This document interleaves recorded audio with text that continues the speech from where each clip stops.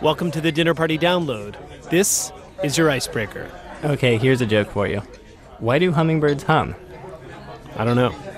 Because they don't know the words.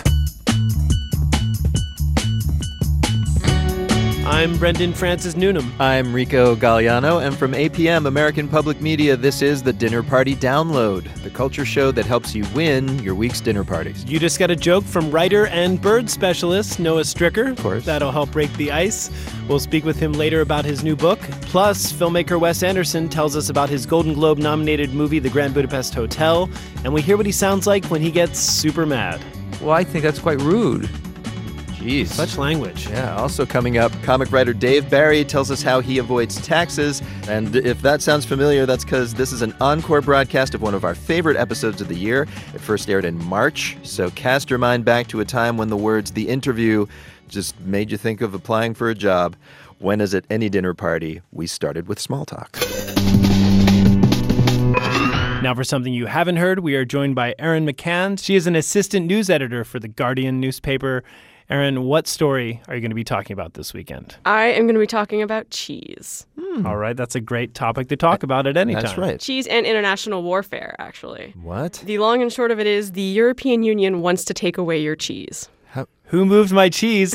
I've been asking that, and it turns Belgium out moved your cheese. Turns out it was Europeans. Explain, Yes. please. This is part of some ongoing trade talks between the EU and American congressmen. The European Union wants to ban the use of European names in American cheeses. So they want, if you buy Parmesan, they want it to only be cheese made from Parma, Italy. So if Parmesan's made in America, we can't call it Parmesan? That's what they would like to have happen, yes. Wow. The argument in favor of it is that it is a centuries-old process to produce this specific kind of cheese that is from this specific kind of place. But I saw this article. They want to take away the word feta, but feta isn't a place in Greece. It's not. Yeah. Their argument falls apart a little bit. All right, because two can play at this game, because we could ban baked Alaska. Yeah.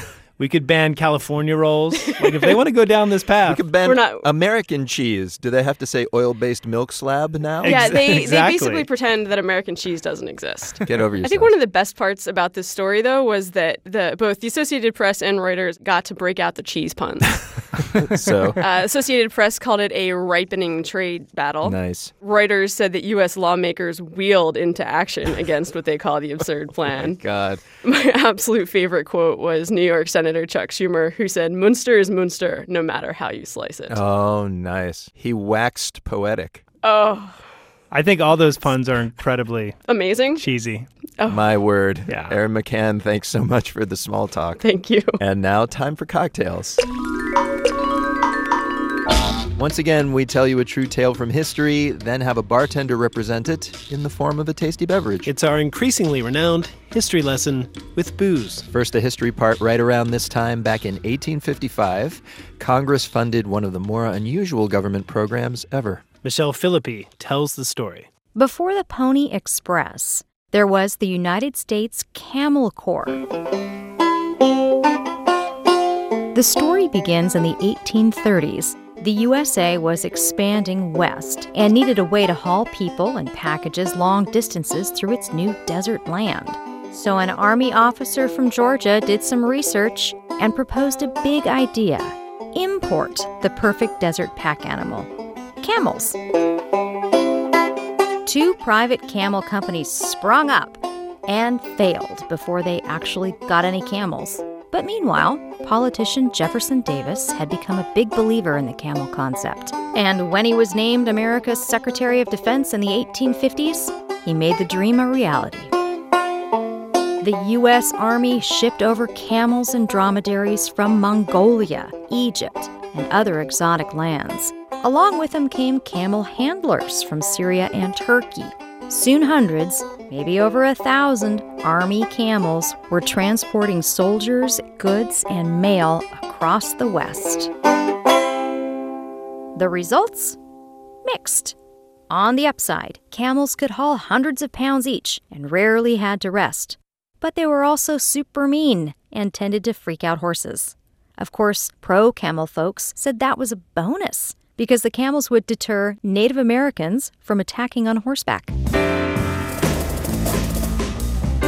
In any case, Sometime during the Civil War, the Camel Corps dissolved. Some of the animals ended up in circuses, others as meat, and a few were just set free.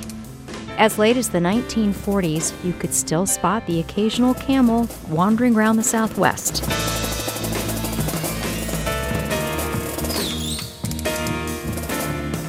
So that was the history. Now for the drink to serve with it. We are on the line with a bar called the Esquire in San Antonio, Texas. San Antonio is where some Camel Corps camels were based. And we're speaking to the bar manager, Houston Eves.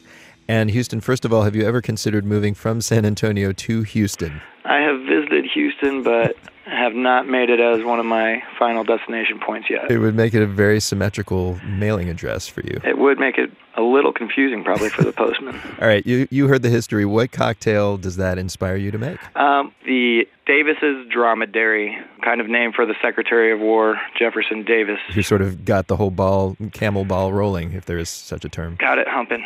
What's in this thing? Well, I went with a spirit that's kind of from around these parts.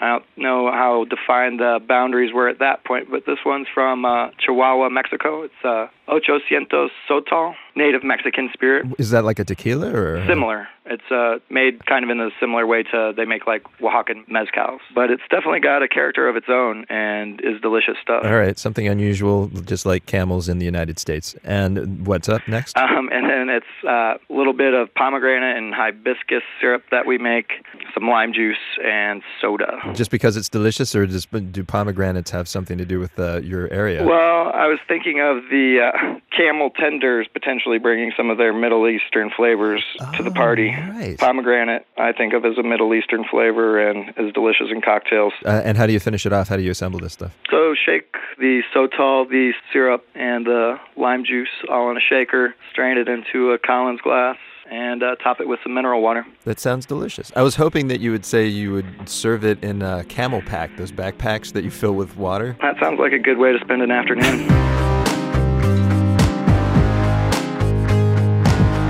And Brendan, just to answer a common question, camels have two humps. And that drink, of course, is named after the dromedary, which has just the one hump. All right. So maybe a subtle hint to drink it in moderation. That's right. Just have one dromedary. Especially if you're in the desert. Yeah. Because it won't hydrate you. No, it'll just pass right out. All right, people, we have plenty more drink recipes on our website. It's dinnerpartydownload.org.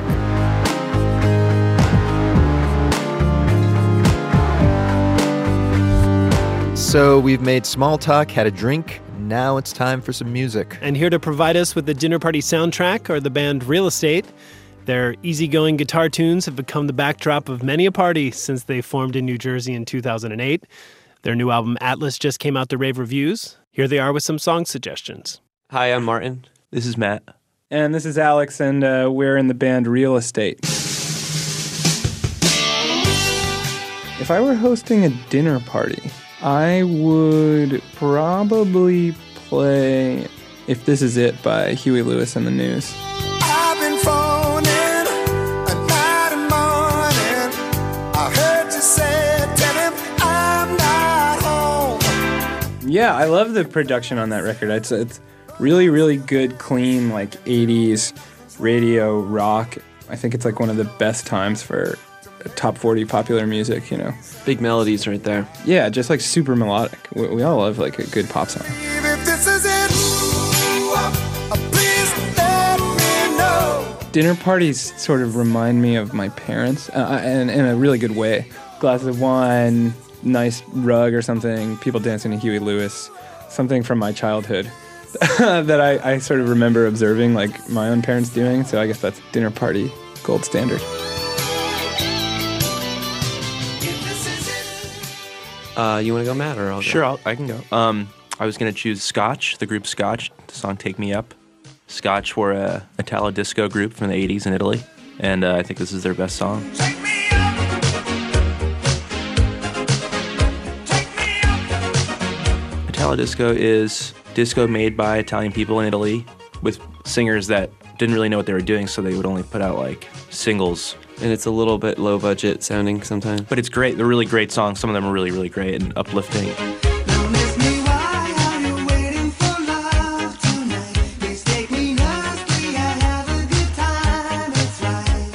There's a lot of bad Italo disco. In kind of like broken English a little bit. Yeah, so the sometimes. English wouldn't translate very well. But the components that are good, I guess, are just the simplicity of it and how it seems pretty effortless. Synthesizer and drum machine, 4 on the floor, dance dancey, music. Yeah.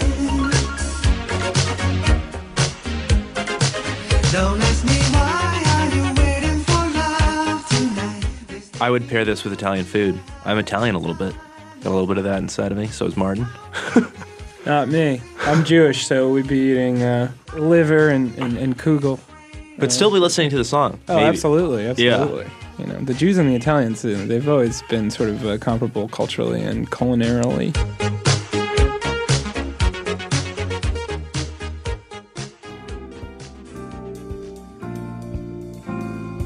I think probably more in the Huey Lewis Big Chill vein. I would go with Steely Dan Deacon Blues. That seems just like Nice. really classic dinner party style. This is the day of the expanding man. Similar to the Huey Lewis thing, they strike me as like mellow guys that happen to be like incredibly talented musicians, but they're just dudes that hang out. It seems like only yesterday I gazed through the glass. In my mind, Steely Dan should be regarded every bit as highly as like the Beatles are. You know, Yeah. they've like reached some sort of pinnacle of. They set a pop standard music. for like recorded sound. The drum sound that's just like the ideal drum sound. That really tight, close mic'd sound. It works really well for us. This one's for real. I already bought the dream. I've definitely played this song at dinner parties that my wife and I have hosted. Martin's dinner parties are, you know, the pinnacle of dinner parties. The food's always really My good. wife is a really good cook. 10. I'll make it this time. This is just me. We haven't conferred about this, but I think the bend fits most stylistically with all the other songs that we've talked about, and it's That was most the- like Definitely. dinner That's the first party one that vibe. came to mind. Yeah, it's Me kind too. of like loungy. And It's just got it's the groove. It's got that drum machine. It's the first time we've ever used drum machine on a song. It's got the bend, the titular guitar bend, which is pretty groovy.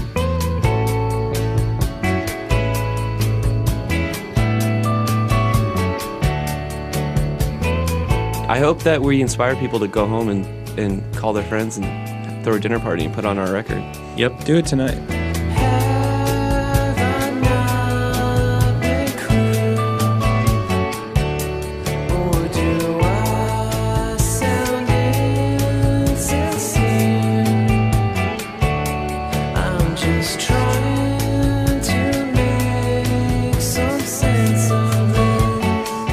Dinner Party soundtrack courtesy of Martin Courtney, Matt Mondonile, and Alex Bleeker of the band Real Estate. Their latest album is called Atlas, and it appears on many critics' Best of the Year lists. All right, and while we reconsider the artistry of Huey Lewis, stick around, people, because in a minute we will chat with director Wes Anderson, plus Dave Barry is here with a message. Come and get me, IRS. Note he is not affiliated with this show. Nope. That and more when the Dinner Party download continues. Welcome back to the Dinner Party Download, Public Radio's Arts and Leisure section. I'm Brendan Francis Newnham. I'm Rico Galliano. We should let you know this is an encore broadcast of a show we first aired in March. It is full of excellence, like, for instance, later comic author Dave Barry will answer your etiquette questions. But first, let's meet our guest of honor. Yes, it's director Wes Anderson. His movies are known for farcical yet bittersweet stories set in detailed, almost storybook worlds. His latest film, The Grand Budapest Hotel, was just nominated for 4 Golden Globe Awards, including 2 for Anderson's direction and screenplay. It's a caper movie centered around Gustav H., a beloved concierge at a 1930s European hotel, and his protege, a lobby boy named Zero. When we spoke in March, I first asked Anderson what aspect of the film he's proudest of. Well, you know, you've just hit a nerve. Because Okay. I just had this conversation yesterday with a friend where I said, I don't believe in pride. And I'm not sure if it's really true, but I'm trying to make this case that I feel like pride is a sort of a negative quality. But I guess maybe to be proud of other people is a good thing. I don't know. That's fair. I love our cast. Pride is a sin, so maybe it was bad of me to ask that question off the bat. Yeah, I mean, you know, I don't know. I'm just trying this out. Let me ask it maybe this way. There's a distinct Wes Anderson style, beautifully rendered sets, attention to detail, certain camera movements. What is your favorite Wes Anderson move? Like what gives you delight every time you do it in one of your films? Every time I'm making a movie, I think I'm doing something totally different from anything I've ever done before, and I'm back to square one, and I want to try to make a new experience for everybody. And it's and then when the movie's done, a lot of people say, what it reminds me a lot of is everything else you've ever done. I'm not really thinking about that when I'm making a movie. I don't want to do anything to make it like what I've done before. Sometimes I might be aware I am now going to use a technique that I have used a number of times, but I am only doing that because I can't think of a better way to do it. You said that part of the inspiration for the movie and part of the inspiration for Gustav H., played by Ralph Fiennes, was a friend of yours, a guy who is kind of dapper and he carries himself in an old world way. When I think about that, that's how a lot of people think of you. And I'm wondering if you see yourself at all in Gustav H. No, I see this. I see our friend. I mean, he's the sort of person who was fully formed when he was 16 years old, I bet. And if we had a conversation, now he's in his mid-50s. If we kind of had a conversation with him at age 16, it would probably be very similar. He's somebody who's very knowledgeable about the things he's interested in, which is a very wide range of things. And he sort of assumes the role of mentor. Most people, when they enter into conversation with him, quickly become a protege. I'm Zero, sir. The new lobby boy. Zero, you say? Yes, sir. Well, I've never heard of you, never laid eyes on you. Who hired you? Mr. Mosher, sir. Mr. Mosher? Yes, Monsieur Gustave. Am I to understand you've surreptitiously hired this young man in the position of a lobby boy? He's been engaged for a trial period, pending your approval, of course. Perhaps, yes. Thank you, Mr. Mosher. You're most welcome, Monsieur Gustave. You're now going to be officially interviewed. Should I go and light the candle first, sir? What? No. The name of the film comes from the hotel, the fictional Grand Budapest Hotel, which is based on those grand old European hotels and spa resorts from the late 19th century. And you also show the hotel later, after communism, or in the 60s, and it's drab and utilitarian. And it seems to me that could be a metaphor for how you approach movies. Do you see your stuff as the former hotel and maybe more naturalistic films as the latter? I don't, because, I think, the movies I make, they tend to have some sort of fantasy to them. There's somehow some world with the context of the story and the world that the characters live in.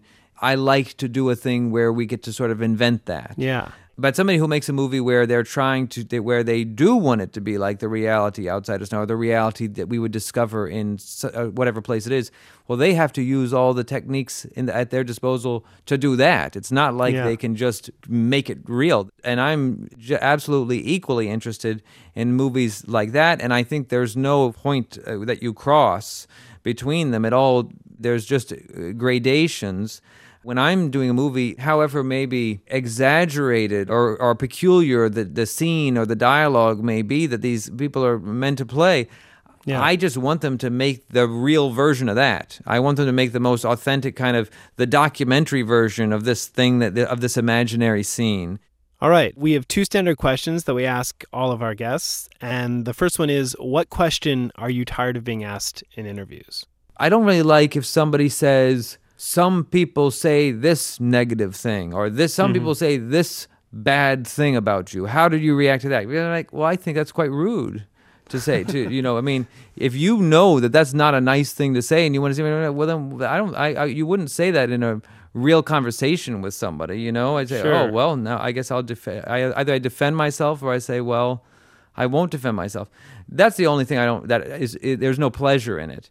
All right. The second thing we ask each of our guests is tell us something we don't know, something you haven't talked about in interviews before, and this could be a personal fact or a piece of trivia. Well, one day someone will say, can you tell us the boringest thing anyone ever said when you asked them this question? This could be it, but it's what just sprung to mind. We spent all this time traveling around in Eastern Europe, in Central Europe anyway, and we often went to locations that were abandoned, beautiful old buildings, Viennese or whatever it is kind of places, Belle Epoque kind of architecture that we could maybe do something in. We might adapt this building for our set. And often when we would go into these buildings in that part of the world that had been behind the Iron Curtain, you would see the communist layer of architecture. It would have been partitioned and the ceilings are lowered and these, practically cardboard walls with orange and yellow flowered wallpaper and weird linoleum.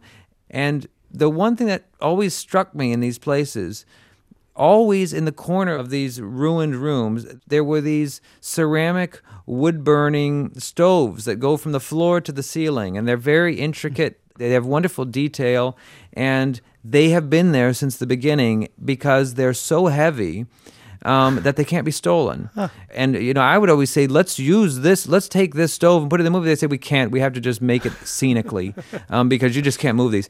But somehow these stoves stand in the corner like some sort of witness. Can't remember, did you incorporate stoves like that in the final film? We've got them all over the place, but unfortunately ours are made of essentially, paper mache. Huh. But they look more or less real. Even an art direction obsessed Hollywood director like you was unable to dislodge these witnesses to history. Yeah, exactly. Even with my own resources. But, if Chris Nolan wanted one, I bet they would give it to him.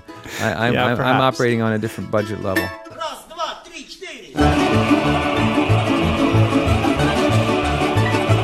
Enrico, it's true. Wes couldn't get those stoves in the movie. That's too bad. But he told me that he did cast people that he encountered during his travels around Eastern Europe. Right, like Bill Murray, for instance. That he is in the movie, but I think he encountered him in Santa Monica. Oh, okay. It's west of the Czech Republic. That's right. If Bill's there, it's exotic.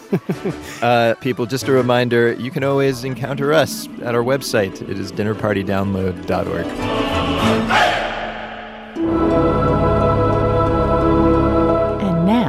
Time to eavesdrop. Writer Helen Oyeyemi is on Granta Magazine's list of the best young British novelists. At age 29, she's just published her 5th book, Boy, Snow, Bird. Today we overhear her read an excerpt. Hello, I'm Helen Oyeyemi. My new book is called Boy, Snow, Bird, a retelling of Snow White set in 1950s and 1960s Massachusetts. The book is told from the perspective of a boy who is a woman who ends up becoming the wicked stepmother figure in this story, much to her surprise. Here she is in her own words. Nobody ever warned me about mirrors, so for many years I was fond of them and believed them to be trustworthy. I'd hide myself away inside them, setting 2 mirrors up to face each other so that when I stood between them I was infinitely reflected in either direction. Many, many me's. The effect was dizzying, a vast pulse, not quite alive, more like the working of an automaton. Mirrors showed me that I was a girl with a white blonde pigtail, still near black eyes, and one of those faces some people call harsh and others call fine-boned. As for character, mine developed without haste or fuss. I didn't interfere. It was all there in the mirrors.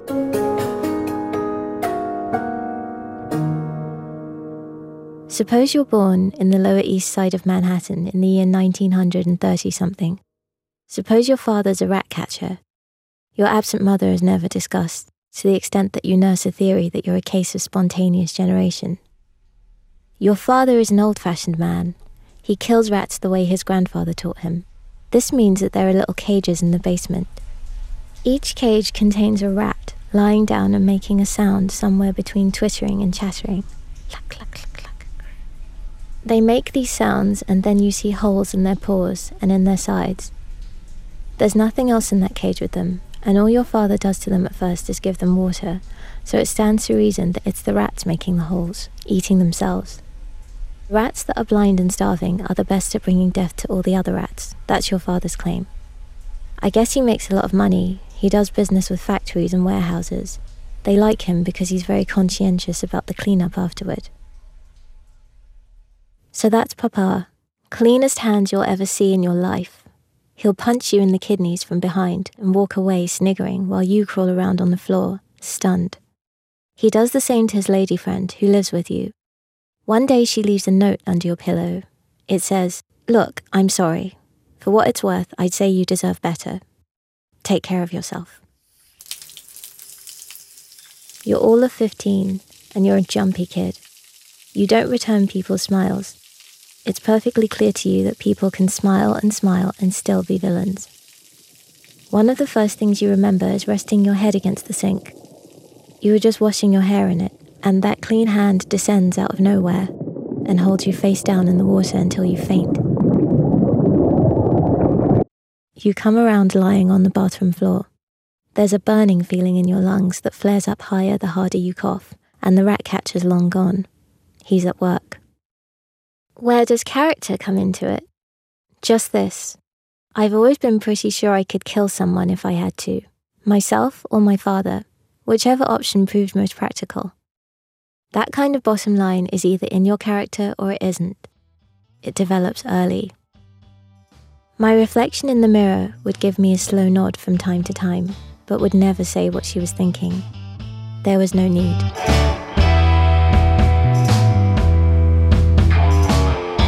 Author Helen Oyeyemi reading from her new novel Boy, Snow, Bird.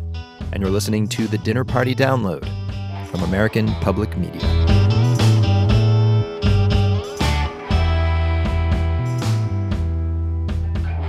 And now it's time for the main course, where we talk about our favorite part of a dinner party, the food. So, Brendan, I've lived in LA a long time. I love it.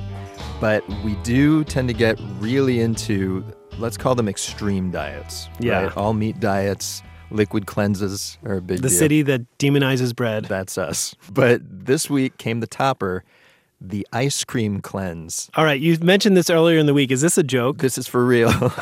It is the brainchild of a shop called Kippy's in Venice, California. The cleanse involves eating nothing but their coconut milk-based ice cream for 4 days. Convenient. One of the few people to actually dare to try this thing is a fitness writer named Brent Rose. He wrote about the experience in Gizmodo, and he came to our studio to talk about it. The way it's laid out is you have 5 meals a day, and each meal is a pint of ice cream. So you start off with a breakfast pint. Now, you don't have to finish it. I pretty much finished all of them.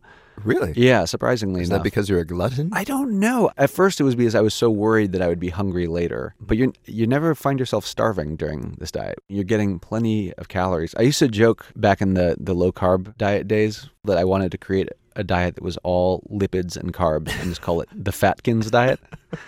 This is the Fatkins diet. There's almost no protein. It's like all fat and all carbohydrates. You're living the dream. Yeah, or something. So you were very kind to bring into our studios some of the ice cream that you ate incessantly for 4 days. Yes. And they're labeled, one is labeled Master Cleanse number 4, and one is labeled Superfood number 5. I've never seen superfood ascribed to ice cream before. Right. And the 4 and 5 indicated this is the 4th and 5th meal you'd be eating during the day. So you had different ice creams at different points of the day. Right. All right. So this would be number 4. So this would be towards the end of the day. Yeah. Hold on. I'm going to take a bite of this. It's almost like a sorbet. Yeah. So I think this one uses more coconut water than coconut cream. Yeah. My first instinct is to now say, I can almost get this because it's not like you're eating Baskin-Robbins 4 times a day. You weren't getting Rocky Road. But at the same time, like if you look at the saturated fat ratio of coconut milk, it's like higher than butter. Well, this is a question that I had for you. I mean, what were your trepidations going into this for 4 days eating nothing but basically saturated fat? I guess my biggest concern was that my heart would just explode after like day 2. Each day, you're eating about 180 grams of fat. 160 are saturated fat. That is 820% of your recommended daily intake of saturated fat. Well, now you have, relatives who are medical folk. You actually consulted with a former Harvard Medical Center person who's now at Kaiser Permanente. Did they really give you the okay to do this? It seems a deeply unhealthy thing to try. My brother really didn't want me to do it. But my friend who was from Harvard and the CDC, she was a little bit more measured. She's like, you probably won't die doing this. And she went on to explain that although it is saturated fat, coconut oil has been shown to actually raise your levels of HDL cholesterol, which is the good cholesterol, and lower your levels of LDL cholesterol, which is the bad cholesterol. So theoretically, it might help unclog some of your arteries and sweep cholesterol buildup away that you've got in there. But at the same time, is too much of a good thing a really, really bad thing? And it almost always is, right? I have a friend who's a lab technician, who said if you give enough of anything to a rat, it will develop cancer. Right. But on the other hand, I mean, it turns out that it doesn't sound like it was a horrible experience. No, that was a surprise because my girlfriend and I had done a juice cleanse once before, and it was just miserable. You know, like splitting headaches, giant emotional mood swings. Like it was just But you're still together. We made it through that somehow. But this didn't have any of that. We had plenty of energy the whole time. We both were exercising regularly throughout it, which is very rare for a cleanse. Mm-hmm. There were some indigestion issues. Yeah, gastrointestinal. Exactly, that plagued us pretty much the entire time. And really for about a week afterwards before we got back to normal. Oh, no. So that was a drawback. Well, this kind of brings up a larger issue. Should we be doing cleanses, period? This one, it sounds like wins because it was not miserable. Right. Personally, I don't really think so. I'm not a big believer in cleanses. I think if you really did do something bad and consume something very bad to yours, heavy metals or something horrible, there is some evidence that maybe cleanses could help you in that capacity. But all the stuff about like weight loss and how it detoxifies your body is, it's iffy science. And the weight loss, my girlfriend and I both lost about 6 pounds during this week, but we gained it all back immediately. Mm-hmm. And I think it wasn't that we were losing fat during this because we were consuming, more than 3,000 calories a day. But what probably happens is that amount of saturated fat acts as a diuretic. And so it was actually dehydrating our cells. I see. No matter how much water we were, drinking, and we were drinking tons. But on the other hand, this has not put you off of ice cream, is my understanding. That's correct. It didn't even put us off of Kippy's coconut ice cream. About a week later, we were both kind of like, what do you kind of feel like? I could go for some ice cream. That wouldn't be so bad. How's that possible? It's really good ice cream at a normal dose.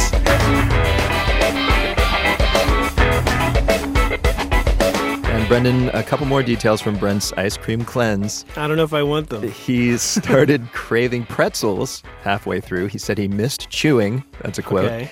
And also his girlfriend started craving seaweed salad for some reason. I'm pretty sure Ben and Jerry's makes pretzel and seaweed salad ice cream. So if only he had known. Yeah. The poor guy. Okay, folks, we're going to take a break, but in a few minutes, humorist Dave Barry answers your etiquette questions. This is the Dinner Party Download.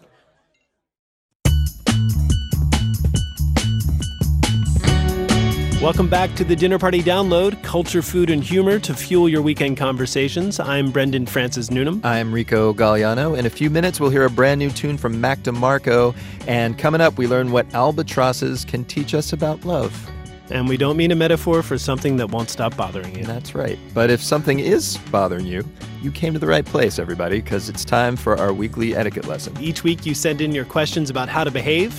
And here to answer them this week is Pulitzer Prize-winning humorist Dave Barry. Yeah. For 22 years, he was a nationally syndicated columnist for the Miami Herald. He's written nearly 40 books, including the recent bestsellers Insane City, I'll Mature When I'm Dead, and Dave Barry's History of the Millennium so far. And he is the father of a daughter, which explains the title of his latest book, You Can Date Boys When You're 40, Dave Barry on parenting and other topics he knows very little about. And Dave, welcome back to the show. Thank you. Hi. The subtitle of your book demands the question, are you writing about things you don't know about? Because after dozens of books, you're out of topics you know about? Like you've already written everything else? I just don't write. I don't know anything about anything. That's what I'm an English major and a journalist. And so I see. Our skill is not knowing that much about anything. That's true. Writing about them anyway. So you've been saving the subtitle. It could have been on any of your previous 38 books. I wanted to call this book Dave Barry, I Bet You Thought He Was Dead. But they wanted more something. Dave, you put out a book every 5 minutes. I don't think anybody has thought that you've departed us. Well, that leads to the other title I proposed, which was Dave Barry, a Dave Barry book by Dave Barry, which is kind of like the branding thing going on. That's all you need. But they wanted a theme, so there are a couple of things in there about being a dad, and so they decided to pretend it was a parenting book. So now I have to explain to all these parenting columnists who want to interview me that no, it's really not about parenting. And when I say I don't know anything about it, I'm quite serious. Well, we should say that, in the book you do things like you do go to a Justin Bieber concert with your daughter. I did, and it was a terrifying thing. Here's the thing, it was like a tremendous sacrifice. It cost a lot of money to go to a room. There's 17,000 people, and there were like 8 of them were dads. There are 8 of us. You can see the holes in the crowd where the dads are sitting down twiddling on their phones. Yeah. And there's 17,000 girls, and they're very loud. They're like, you probably went deaf. It's like, I love you. They're all like crying that they love. And the loudest single moment came when Justin Bieber took off his shirt. And here's the thing. It would be one thing if the guy he has the same exact body as the Geico gecko. I'm not kidding. It's like this pasty Canadian he's not person. a very developed kid. No. And the other thing about it, I don't want to sound like an old fart, but I am an old fart, and I will sound like one here. Okay, go. In the day when I used to go, when music was music, you went to see like a band, and the band stayed in one place. If you went to see the Rolling Stones.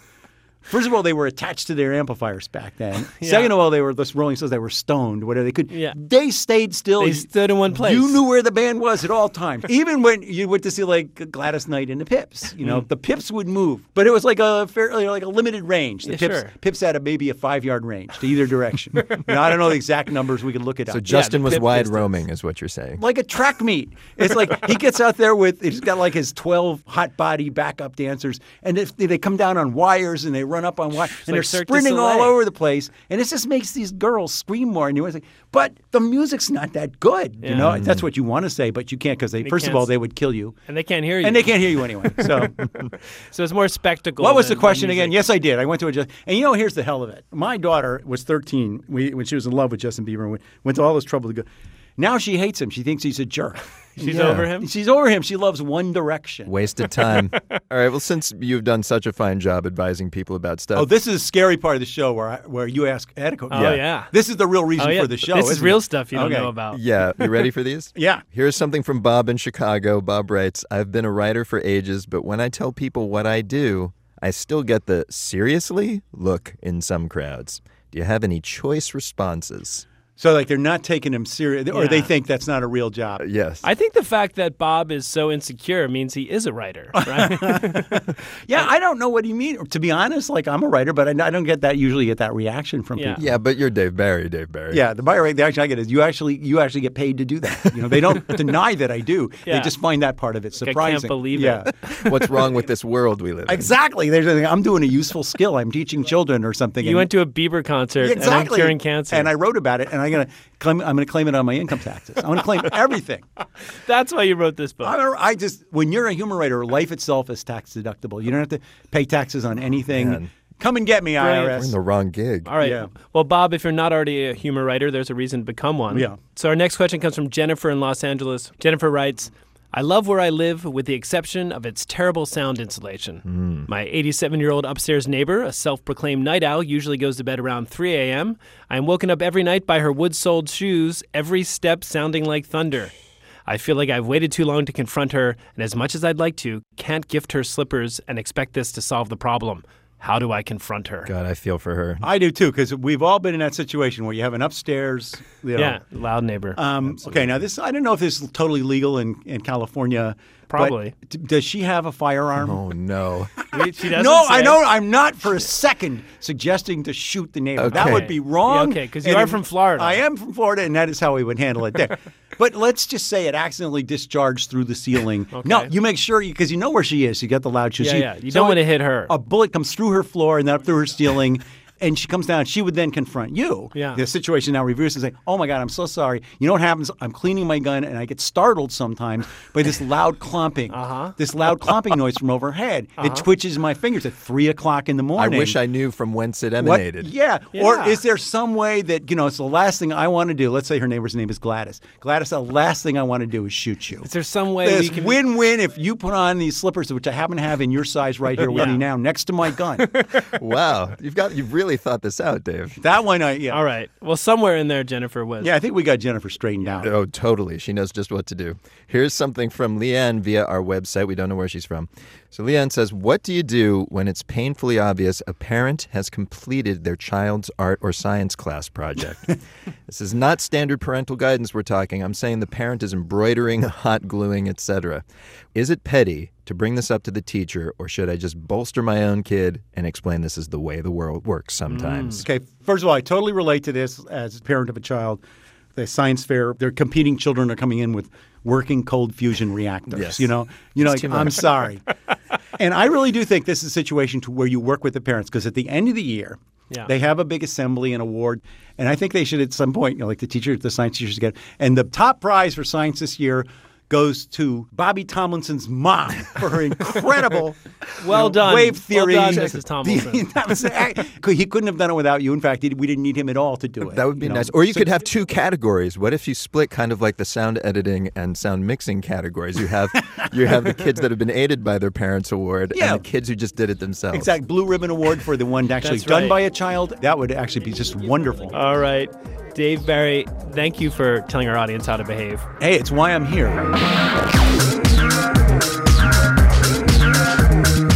Dave Barry, his new book is called You Can Date Boys When You're 40. Dave Barry on parenting and other topics he knows very little about. And I want him to come out with a book entitled 50 Shades of Dave. It could just be his thoughts on relationships. Yeah, and it could launch a trilogy maybe. Totally. Or a lawsuit. Ladies and gentlemen, if you've encountered an etiquette dilemma yourself that you know very little about, we would like to hear about it. Send us your query via our website. It's dinnerpartydownload.org.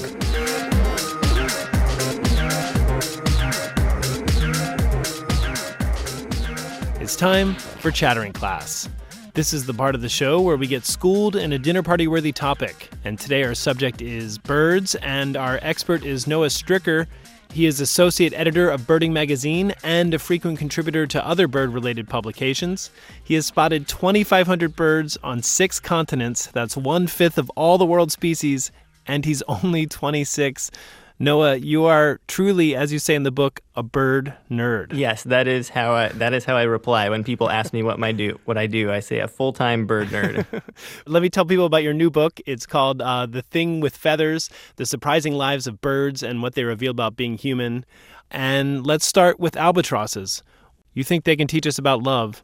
Why? Scientists have studied divorce rates, if you want to call it that, in albatrosses as being as low as 0.1%. In other words, only 0.1% of albatross pairs will split up before one of them eventually dies. You look at human divorce rates around the world, by contrast, are around 40 to 45%. And that puts us about the same romantic level as a seabird called the Nazca booby, for what it's worth. Well, but maybe they're just codependent. How do we know that it's love? Well, I should note that is social monogamy and not necessarily sexual monogamy. So there's a few things going on the side. Okay. But they do stick together, and that may have something to do with the fact that albatrosses live a long time, just like we do. An albatross might live between 50 and 100 years. Wow. We don't even really know because we haven't studied individual albatrosses that long yet, but we think so. And what I found remarkable, albatrosses spend much of their lives over open water alone, and then yet they come back every couple years and they meet their mate from decades and decades before, and they both know to meet each other. It's amazing. We still don't know how they do it because, yes, while they're not nesting, albatrosses spend their whole lives over the open ocean, and typical albatross will fly several million miles in its life. And that's like going from the Earth to the moon and back 10 or 12 times, which is pretty crazy. I mean, that's farther than any, say, car that humans have ever built. And yeah, flying for albatrosses is just amazingly easy. They have this special tendon in their shoulder that locks their wing out like a switchblade. And so it pretty much is like sitting still for them. Scientists have tried to come up with how much energy it takes an albatross to fly, and they've come up with basically zero. All right, on from the albatross to the starling. And this is a bird that's one of the most plentiful in the United States. Many people consider it a nuisance. I was surprised to find out that starlings aren't native to North America. So the story goes that European starlings and another bird called a house sparrow, which is also very common in U.S. cities now and also widely hated, were introduced originally because someone was trying to introduce all of the birds to North America that were mentioned in the collective works of Shakespeare. They wanted to take all the birds they were familiar with from back home and add them to the North American avifauna. And that may or may not be true, but there definitely was this push about 100, 150 years ago to add birds from the old world to the new world because in those days they thought it would improve the bird life of North America. And of course, the complete now we look opposite. back and see that it was a terrible idea. Most of the birds they brought over here didn't survive, but the ones that did sort of took over, kind of like starlings. And wasn't there this one New York pharmacist who was credited with bringing them over? There was this one guy who made it his mission to introduce starlings to New York City, and it took him several efforts. The first few lots just perished and died and froze to death, as they do in New York City.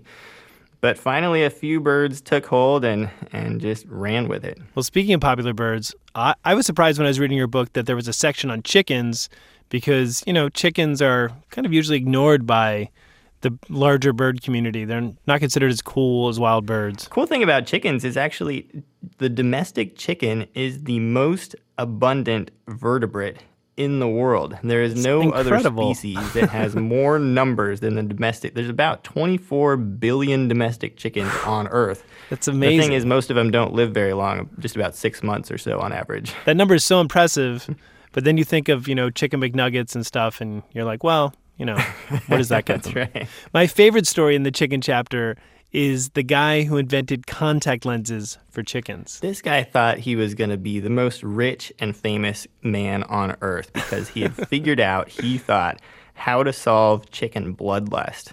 Chickens go crazy over the color red, and this is really true. It's not like bulls, which apparently can't really process the color red, and it's the movement of the matador's cape more than anything that drives them crazy. But chickens, it may be the color of blood or just some other random thing, but when they see red, they can sometimes just like flip a switch and go crazy and kill each other. This is probably why we use mayonnaise instead of ketchup when we eat them. That's right.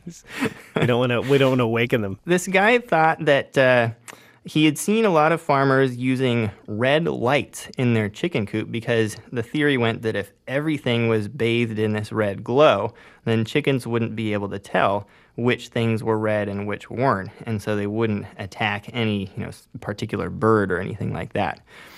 What he decided to do was to try to mess with the chicken's vision to make it so that the chickens themselves were seeing everything red, and so they wouldn't have to install these low lights in the chicken coops, which made it hard for the farmers to see what they were doing. He figured out a way to design red contact lenses for chickens, and you could put these in the bird's eyeballs, and everything the bird saw would be red. So it didn't really work out in the end. What could possibly go wrong? Imagine trying to hold down a chicken with a tiny little contact lens on your finger and stabbing it into the bird's eye. Oh. That was the first problem. The farmers hated doing this.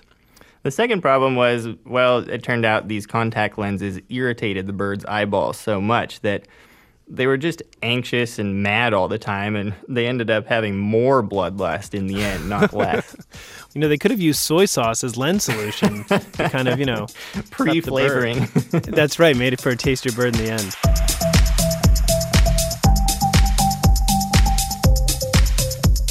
Noah Strycker, his book is called The Thing with Feathers, The Surprising Lives of Birds and What They Reveal About Being Human.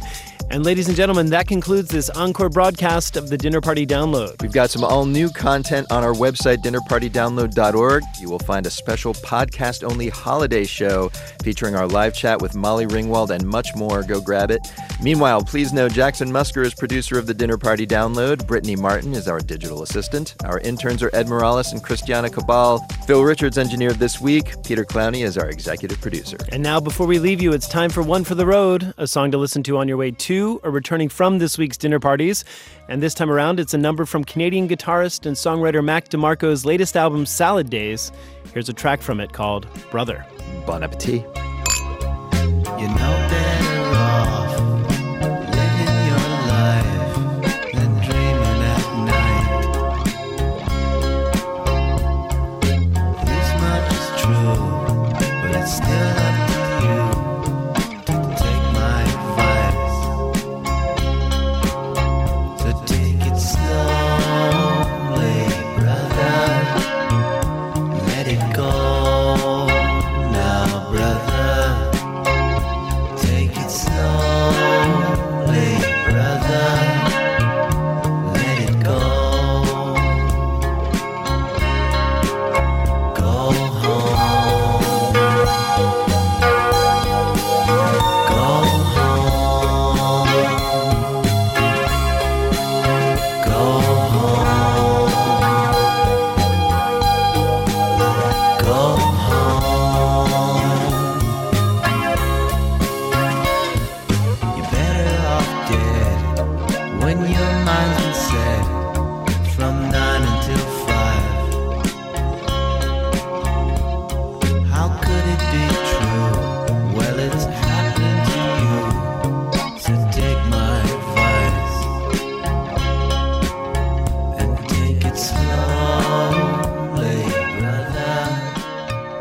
Thanks for attending the Dinner Party Download. I'm Rico Galliano. I'm Brendan Francis Newnham.